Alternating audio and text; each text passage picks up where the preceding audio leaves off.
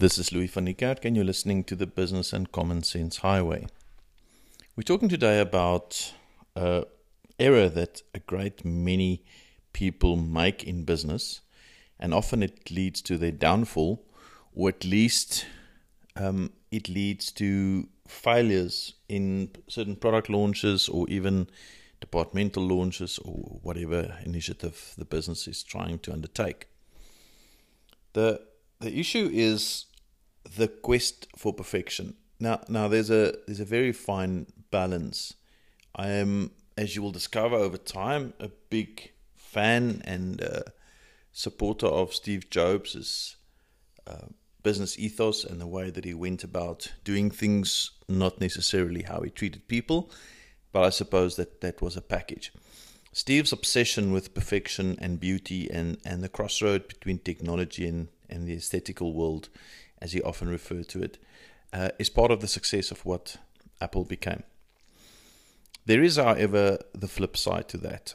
In his book, Peter Thiel, 0 to 1 is the book's name, he refers to the necessity to just get going and get out of the starting blocks and start doing what it is that you're trying to do.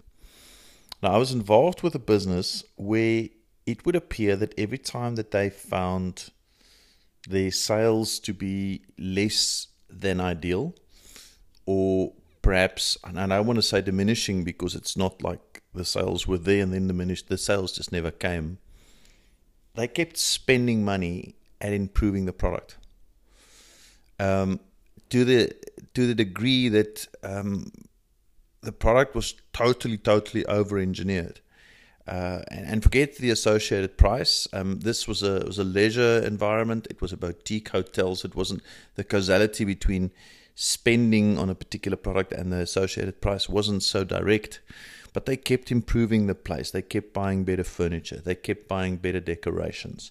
They kept making the place better, when really the fact that there was no occupancy had nothing to do with the quality of their product. Their product was superb, at least as far as physical infrastructure goes. When we got involved, my wife and I, we did a lot to get the service delivery to match the quality of the infrastructure. So as far as product concerned, we had by then fixed everything that was wrong in terms of product improvement, and we didn't have to do much to improve the product. And yet the owners kept wanting to improve the product. So there is a fine balance between perfection, like Steve Jobs wanted it, and the fallacy of thinking that perfection automatically leads to success. If we go back to Apple and Steve's example, Steve strive for perfection wasn't isolated. Steve didn't just perfect the product and think that will lead to huge successes. To Steve, that was one component, and it was an important component so that he have an excellent product to sell. And I think that's the same and the risk with the fallacy that the people that I was involved with. If you start thinking that a quality product in isolation is the only way, then you are in trouble. Of course, you have to have a good product, and of course, you have to have an attractive product, and of course, you always have to find a way to try and improve it. But you first have to get traction, and that's what Peter Thiel said within 0 to 1. Get going, and make sure that what you have to sell actually has traction. One of the smartest things that he says in the book is that if it doesn't work in a small scale, it most likely won't work in a large scale, which is another fallacy, and we can have another conversation about that. The fact is, you have to get the combination right. You have to get the message out there about this wonderful product.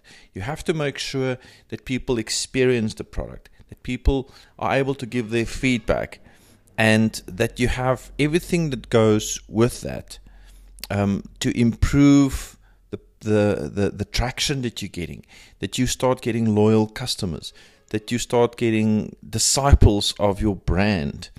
And once you've got that, you have traction. That traction gives you income that you can use to improve. Otherwise, the fallacy of the ever-improving product is a deep, dark hole where you keep throwing money into something and there is nothing coming back. So be careful, use your common sense. If you are in product development and you reach a point where you feel you have an attractive offering, launch it, get it out there, get traction, get feedback, hear what the market thinks, see if they like it, see what they like, see what don't they like, and let that guide your further improvements and your further development. It's impossible to get your product right conceptually in your own mind and with your own brainstorming.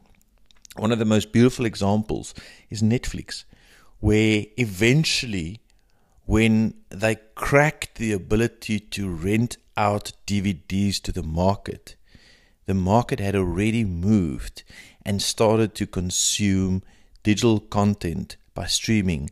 Fortunately for them, they didn't get stuck in wanting to ever improve their DVD rental business and forgot to look at what the market really wanted. So they were able to capitalize on the shift in the market, and the rest is history, and Netflix is the giant that they are today. So get going, get out of the blocks, and get the feedback loop going. Make sure that the market tells you in which direction you should develop. Be careful of the fallacy of wanting to perfect your product before you launch it. This is Louis van Niekerk, and you're listening to the Business and Common Sense Highway.